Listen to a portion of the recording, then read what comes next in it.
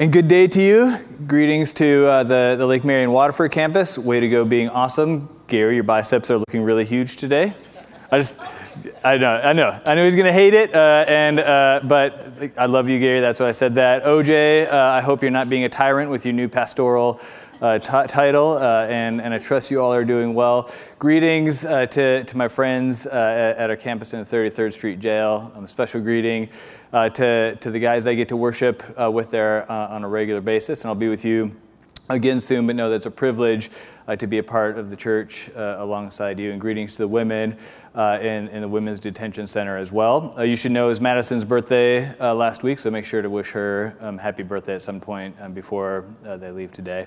And happy birthday to us all. We're 16 years old as a church. That means that I'm extraordinarily old, and it also means that we get to drive now. That's good. We get to date, I think, maybe, if we're responsible and have good character.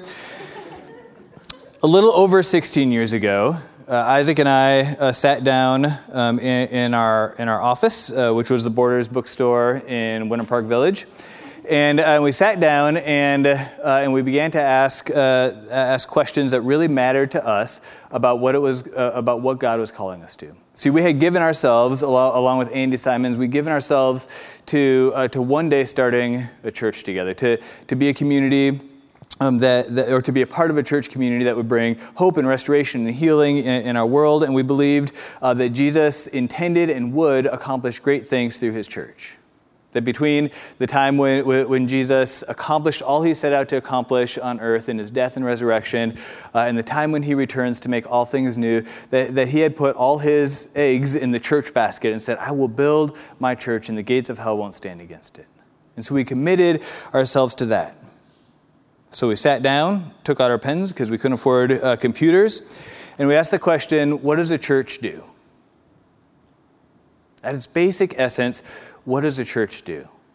Because there's 1,000 different churches in 1,000 different places that look 1,000 different ways. But as we asked that question, as we explored the answer, we realized that every true church shares a core identity as an expression of the kingdom of God and shares common purposes.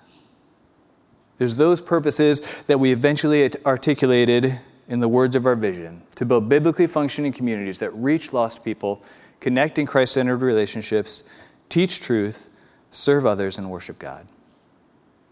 At its heart, no matter what it looks like, no matter where it is, whether it's a big and beautiful church or a church that meets in a shack in a slum somewhere in Kenya, wherever it is, every church, every true church, ultimately works to accomplish those purposes. It may look very different, but at its heart, that is our identity. That is our purpose. So we set about to accomplish those things. We invited our friends and family to join us in doing the same. And early on in the church, one of the leaders I respect most in the world made a very profound and impactful statement. He said, make sure you don't accidentally build a church that you don't want to be a part of. A bit counterintuitive. Make sure you don't accidentally build a church that you don't want to be a part of. See, he knew the cost and the challenge and the risk that we were stepping into. He knew that the church at its best is one of the most beautiful things in the world. And at its worst is a shadow of what God wants for it. He knew that it would require all our energy, all our effort, all of our passion. And he knew that if we didn't build something that we were deeply passionate about, if it didn't resonate to the deepest parts of who we are, then we would miss out, the church would miss out, and the world would miss out as well.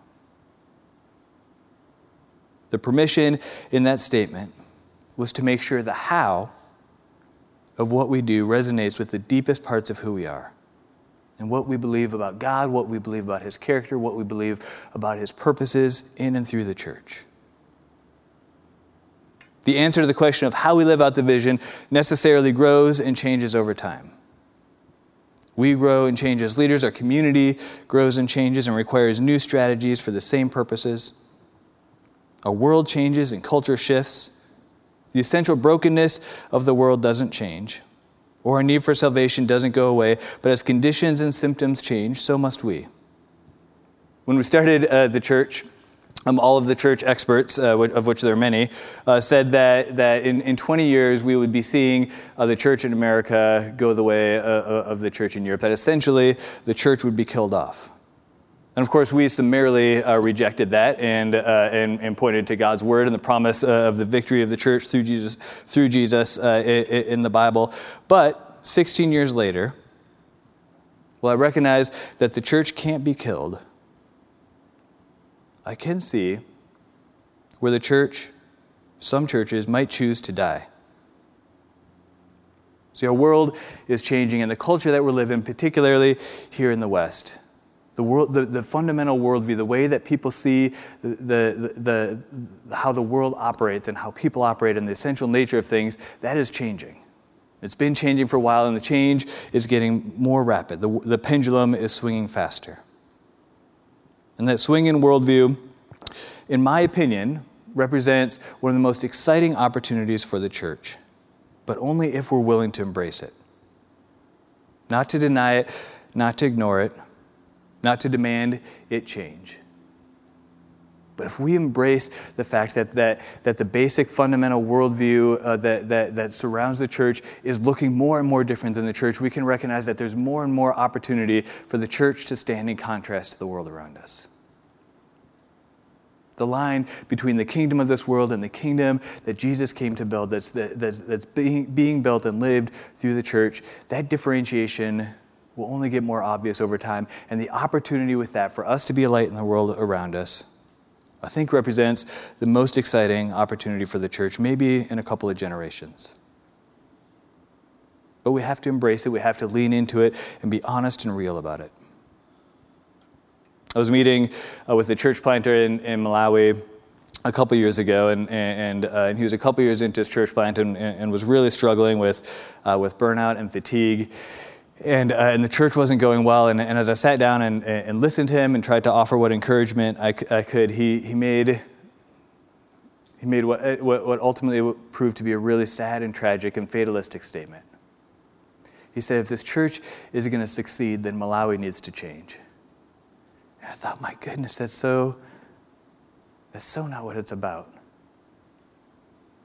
The reality is the hope of the church is that as the church succeeds, the world will change. For him, as the church succeeds, Malawi will change. The church has to succeed in order for the world to change.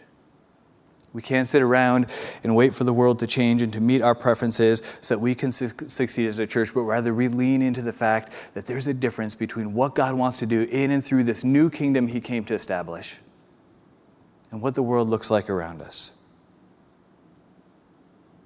And like it or not, know it or not, the world wants us to succeed because it's in the church that true hope can be found.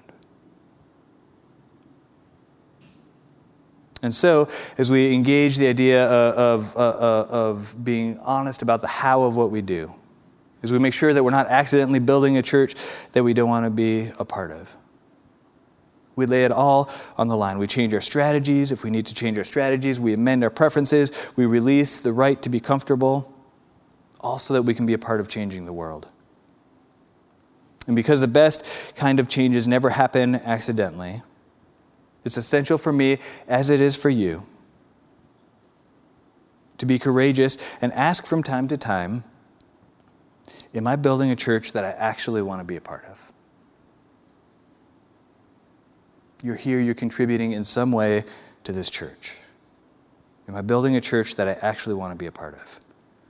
To honestly ask that question and embrace when change is a necessary part of the answer. See, God intends for his church. His intentions for his church are never to be a passionless, passive, comfortable, or even stable organizational entity, but a vibrant, living, breathing, agile, passionate, human expression of his new kingdom, embodied in the community of those who bear the name of Christ. What God wants to do through his church is the most compelling, redemptive, beautiful story of hope and healing in our world. And if that story grows dim to the world, it's not because the story itself has lost its luster, but maybe because we've settled for a lesser storyline, a more palatable hope, and a lesser calling. And if we're honest, if we settle for the church being less than its best, it's never going to be the church that we want to be a part of. We were wired to be passionate about the things of God, to be passionate for God and for His purposes in our lives. Now, when we ask the question, am I building a church that I actually want to be a part of? If we really, truly ask the question, and if we take time to consider the answer, we have to be honest that it's a gut check moment. It's a gut check moment for anyone who dares to ask it. When was the last time that you had like a real gut check moment? I think for me, one of the most visceral gut check moments in my entire life happened about 8 years ago. I had some friends who'd gone down to the Everglades to do kind of this publicized python hunt, and they didn't see any pythons, but they came back and they said, you can go down to the Everglades and you can walk for an entire day and not see another person. And for me, like the introverted, outdoor-loving part of me, just like that was a siren song. And so I said, I have to go to this place. And so I made all these plans. I did all this research. I was going to go out. I was going to walk into the Everglades. I was going to kill all the snakes, and it was going to be incredible. And so I asked friends if they wanted to go with me, and they said no. And so I went down by myself, and again, I planned as best I could, and I'd intended to walk in along this levee. And I got there, but I brought my kayak just in case walking wasn't an option. And I got there, and it was impossible to walk anywhere. I pulled off Alligator Alley, which is not a metaphorical name, and sat next to the water's edge. With my kayak, looking down this canal that just disappeared into the horizon. The only thing visible, other than gators kind of casually crisscrossing the canal, was this kind of apocalyptic structure that was there to control the levee. And that was miles down, and I just looked, and it was one of the most real, tangible, feel it in your gut check moments of my life.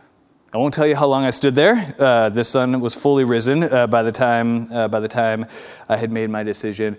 But there was that moment of knowing all that I'd researched, knowing all that I planned, knowing all that I intended, all of the possibility, knowing that I didn't know what I was getting into, knowing that there was so much unknown beyond the horizon. Knowing all of that, I had to ask myself, am I willing to step forward? Am I willing to take what comes to me, even if I don't know what it is, and even if I'm a little bit scared? When we ask the question, am I building a church that I actually want to be a part of? It ought to hit us in our gut. It ought to bring us to consider what we believe about God, what we believe God thinks about us, what He wants to do in and through His church. We ought to sit there with that feeling in the pit of our stomach and wonder, do I have the courage to trust that God can do great things through my life and great things through our church? As I've asked that question alongside our other staff leaders over the last several months, as we've asked, are we building the type of church that we want to be a part of? As we've considered the implications of the answers and what it looks like in the years moving forward, just as we considered in the years past. As we've asked that question, I've arrived at an answer. Yes. That'd be weird if I said no. Yes, I'm totally in for what God wants to do in the church. I'm fully excited about the church that God is building, and I want to be a part of it. I say yes to what we have been, yes to starting in the Aloma Cinema Grill and Draft House and having to clean up all the spilled food so that we could have church, yes to the trials of Winter Park High School and Hot Easter, yes to doing church in a park after hurricanes, yes to the ill-advised idea of doing baptisms in a fecal-tainted dog park pond, yes to now going to the beach for baptisms as often as we can, yes to the miracle of God providing Summit's first home, yes to launching the Waterford campus. Yes to launching Lake Mary. Yes to seeing the church and inviting the church to come alive in the 33rd Street Jail. Yes to all of those things. Yes to all that God has done. Yes to the untold stories of thousands of lives that have been impacted through these expressions of the kingdom of God that we call Summit. Yes to what we've been, yes to what God has done, and yes, with emphasis to where we're going. Even and especially if some of it will necessarily look different than in the next 16 years than it has in the first. Yes, to continue being passionate about reaching people who are far from God.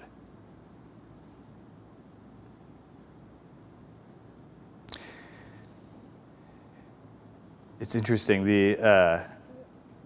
as I've considered like the implications of reaching people, and as I've sought to understand our city and the greater Orlando area, the fact that there, like Zach said, are almost 1 million people who don't know that Jesus loves them,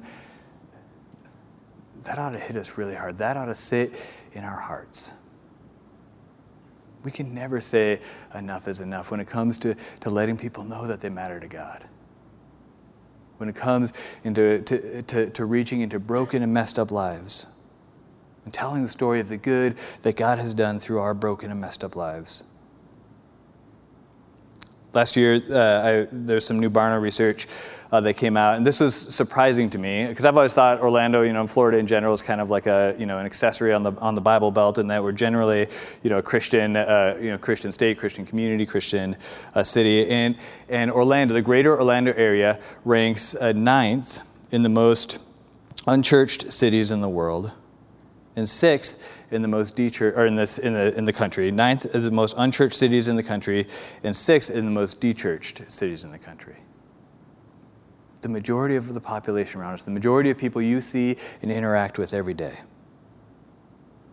they don't have a practical hope that there's anything for their life beyond what they can muster up from their own resources, from their own courage.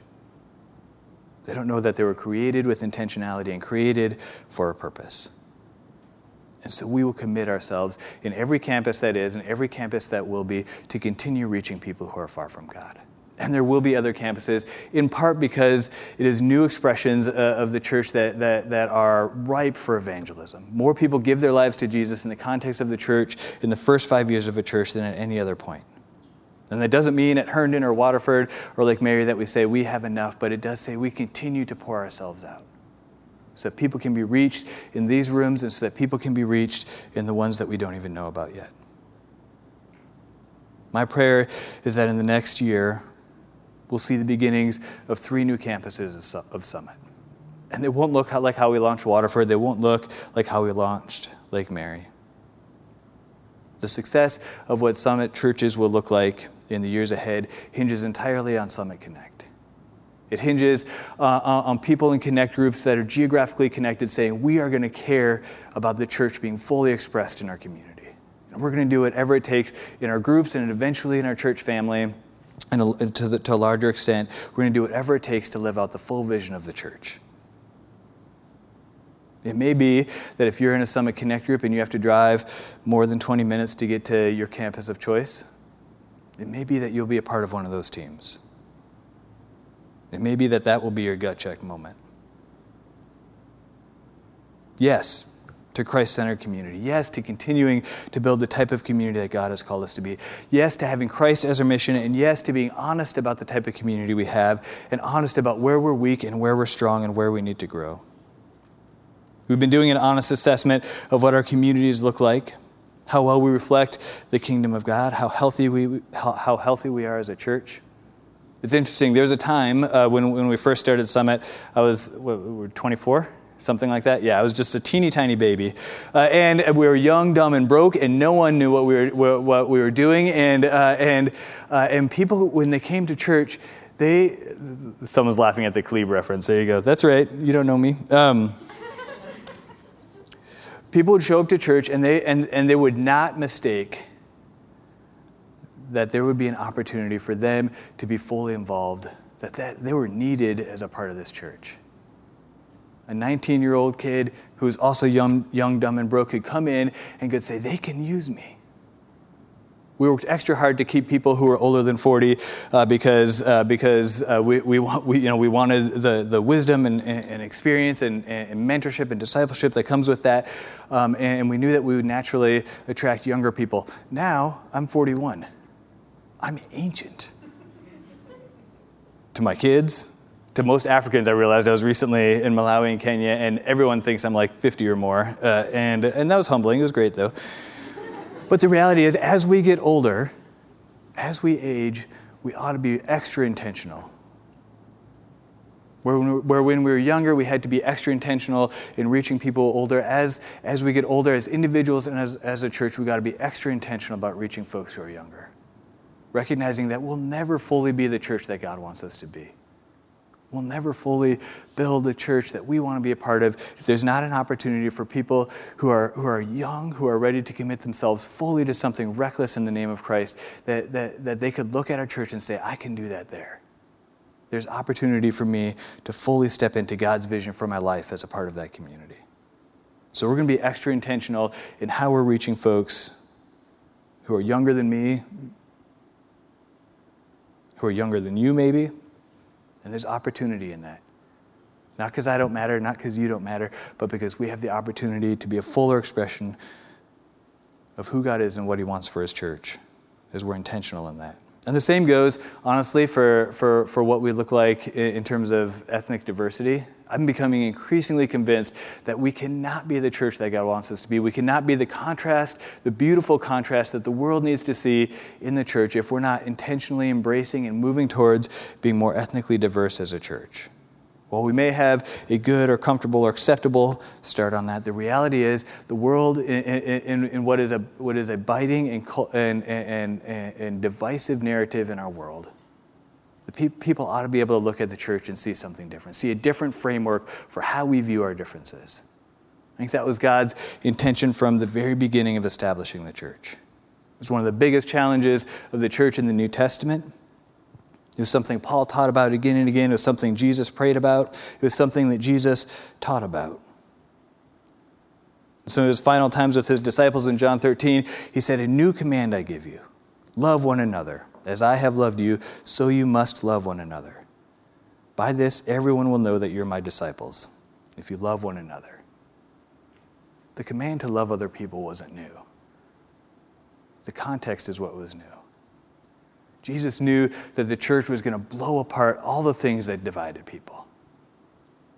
Economics, race, ethnicity, culture, all of it was going to be torn down inside the church. And so the new command wasn't, the idea of loving wasn't new, but the command to love one another in the context of the church was new and beautiful. And he said, by this, everyone, all who look in and see, will know that you're my disciples if you love one another. I was in a workshop at a conference a couple years ago, and they were talking about the challenges of churches that in kind of embracing and having healthy environments for there to be multi-ethnic conversations. And it was interesting. There's a lot of Q&A in the workshop, and a lot of people were expressing a concern about what if I'm misunderstood? What if I ask a question that's insensitive or ignorant? What if I have an assumption that I don't know is hurtful to another person? How do I handle all these things? How do I navigate this? And the woman who was facilitating the conversation kept coming back very gently but very clearly, kept coming back to the idea that those things aren't that way if you're talking with a friend. If you're in a conversation with a friend, someone who you truly know and truly knows you, someone who you have spent time with and invested in, our questions aren't ignorant or bigoted or anything like that. They're received in the context of love. Her basic premise is churches can't be a true reflection of the diversity of the kingdom of God unless we're willing to have friends who are different than us. So the question is, do you have friends that are different than you? And if the answer is no, what do you do about it? No, I'm no great, social scholar or anything like that. I don't know how to make friends very well, so I'm very clumsy and awkward in it. So I'll tell you what I've done, and then I'm sure you'll have a better answer. But I've asked. I found people who are different than me, people that I respect, people that I know can speak into my life, people that I can trust and are willing to trust me, and I've asked them, will you be my friend? And I've yet to get a yes, but I'm just kidding. As people have done that, it has been so good. God has done amazing things in that. That trip I was on recently to Malawi and Kenya, it included some of those friends who've been willing to say yes to being a friend to me and allowed me to be a friend to them. And I look forward to seeing those friendships grow in the years ahead as our churches work together to figure out what it means to more fully reflect the diversity of God's kingdom in our individual churches. So yes to Christ-centered community, yes to teaching truth. Next year, we're going to be spending a lot of time talking about and understanding this whole idea of the kingdom of God being at hand, the present nature of the kingdom of God lived in the church. We're going to be seeking to understand the character of the kingdom, the kingdom ethic, what it means for us to live as citizens of God's kingdom, to surrender ourselves to God's purposes in our lives, to submit to His kingship in our lives, so that we can more fully live out the life that He wants us to live. Not because He demands it of us, but because we're invited into it. Yes to teaching truth, yes to living truth, yes to letting the truth always take us to the person of Jesus. Yes to serving, to continuing to pour ourselves out for the sake of others, for the most vulnerable in our world, to recognize that we are the hands and feet of Christ and we are intended to show up for those who are most vulnerable, who are most likely to be overlooked and underserved. I'm so grateful that we're a church that is known in our city as a church that serves. I'm so grateful that we've been able to engage in meaningful global partnerships that are bringing profound changes in the communities where we serve. And we're actually going to be taking a page from our global partnership handbook and applying it to how we go about serving locally. So we've been really strategic in how we serve globally and very specific in our geography and our purposes and our intentions. And we're going to begin to show and carry and work towards that same clarity and specificity in our own city. Because while we're a church that's known for showing up and serving, I believe, and I really do believe this, that as we do that, and as we engage it again and again and again, that we can actually see things change in our cities. That we can actually see a difference in our world. That when we say we're going to show up for the most vulnerable and we do it again and again and again and commit ourselves to that in our own communities, that there will be a difference. That lives, that neighborhoods, that schools will be transformed. And when we say showing up for the most vulnerable, it starts really with most vulnerable children. In any vulnerable community, in any vulnerable relationship, in any vulnerable structure, the most vulnerable in those communities are children. And so we start there, and we see where God takes us. We look at broken relationships, broken communities, broken structures that contribute to vulnerability, and we do something about it. And we're going to learn a lot along the way, and I'm sure we'll make some mistakes. I know we'll do a lot of things right. And for some people, it will require showing up big. For others, it'll just require showing up.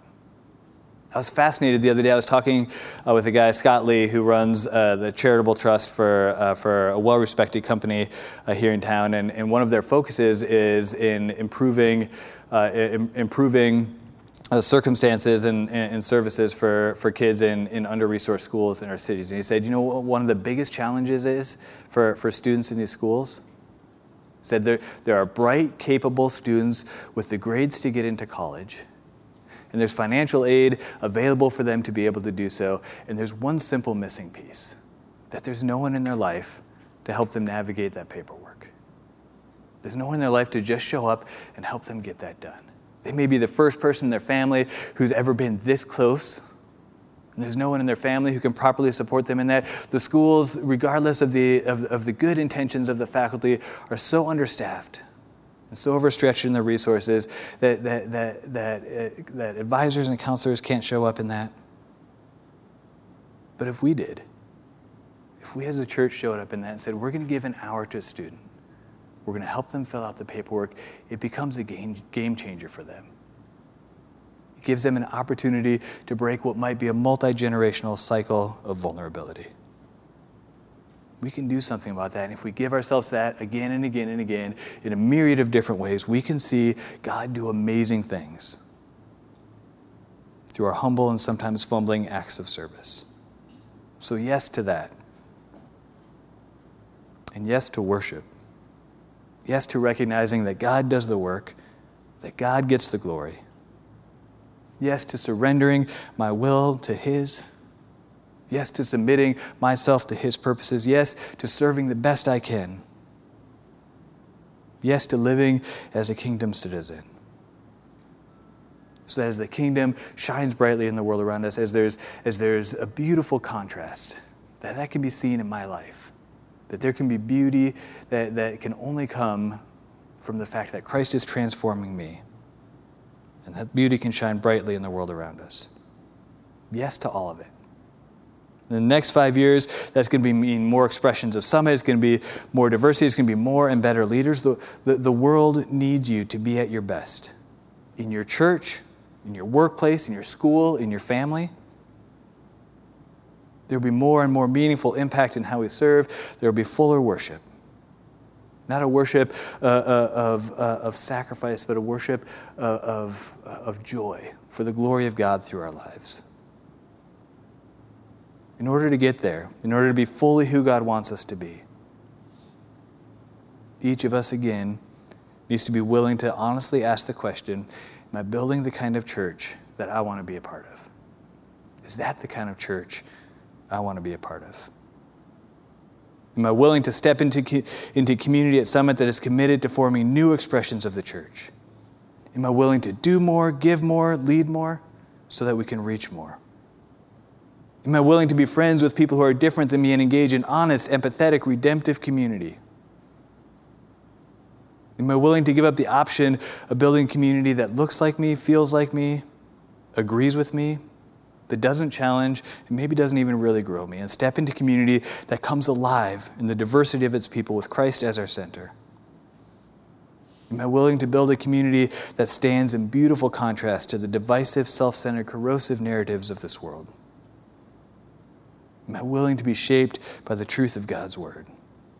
To surrender my will and embrace his purposes for my life? Am I willing to change? Am I willing to live first as a kingdom citizen with all of its privileges and all of its responsibilities? Am I willing to be intentional in how I bring this new kingdom of God to life through service? Am I willing to show up for the most vulnerable in our city? Am I willing to really, truly make a difference, though the cost may be high? Am I willing to do all of that? Not for what I gain, not for my own glory, but as an act of worship. Am I willing to live a life that actively, in my words and actions and relationships, recognizes the character and purposes of God? Am I willing to empty myself and live for his glory? Am I willing to be a true worshiper? Am I willing to step boldly into the gut check moments as they come? And to step boldly into the answers with Christ as our strength? I hope you are. Our church will be a better church if you are. Our world will be a better world if you are. We need you to be. Your family needs you to be. Your friends, your coworkers, your classmates. I hope you're willing to answer yes to those questions. And I want you to know that I am. I'm as excited and as passionate, as grateful as I am for all that God has done at Summit. I'm as passionate and excited and motivated and driven to be a part of what God is doing in the future through Summit as I've ever been. I'm in it for the long haul. Now, I'll probably, sometime in the next 10 or 15 years, have the privilege of firing myself and hopefully getting another job at Summit. My hope long term is that I'll be the kindly, crusty old man who tidies up the bathrooms in between services, and that no one will really know who I am, but that I'll be able to be content in the knowledge that God is still letting me be a part of one of the most beautiful, one of the most humbling, one of the most exciting expressions of his kingdom that I've ever had the privilege of being a part of. I love our church. I love our community. I love the mission of God for us. I love where we're going.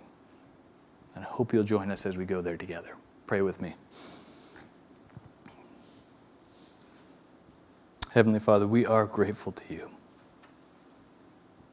Grateful that you love us, and your love means that not only are we rescued, but we're included. And I pray for myself and for every person in this room, as we humbly and honestly answer the question, am I building a church I want to be a part of?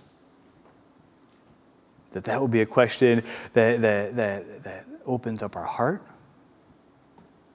that enlivens our imagination, that builds our passion, and ultimately that it draws us closer to you. We know we can do nothing without your strength, and we can do nothing good that really matters in this world unless it's for your glory. So I pray, just as you've been good to us in the last 16 years, that you will continue to be so in the years to come. That though our church will grow and change and look different and better and all of that, that ultimately the story won't be a story of Summit Church, but it'll be a story of you. We ask this all in your holy and precious name. Amen.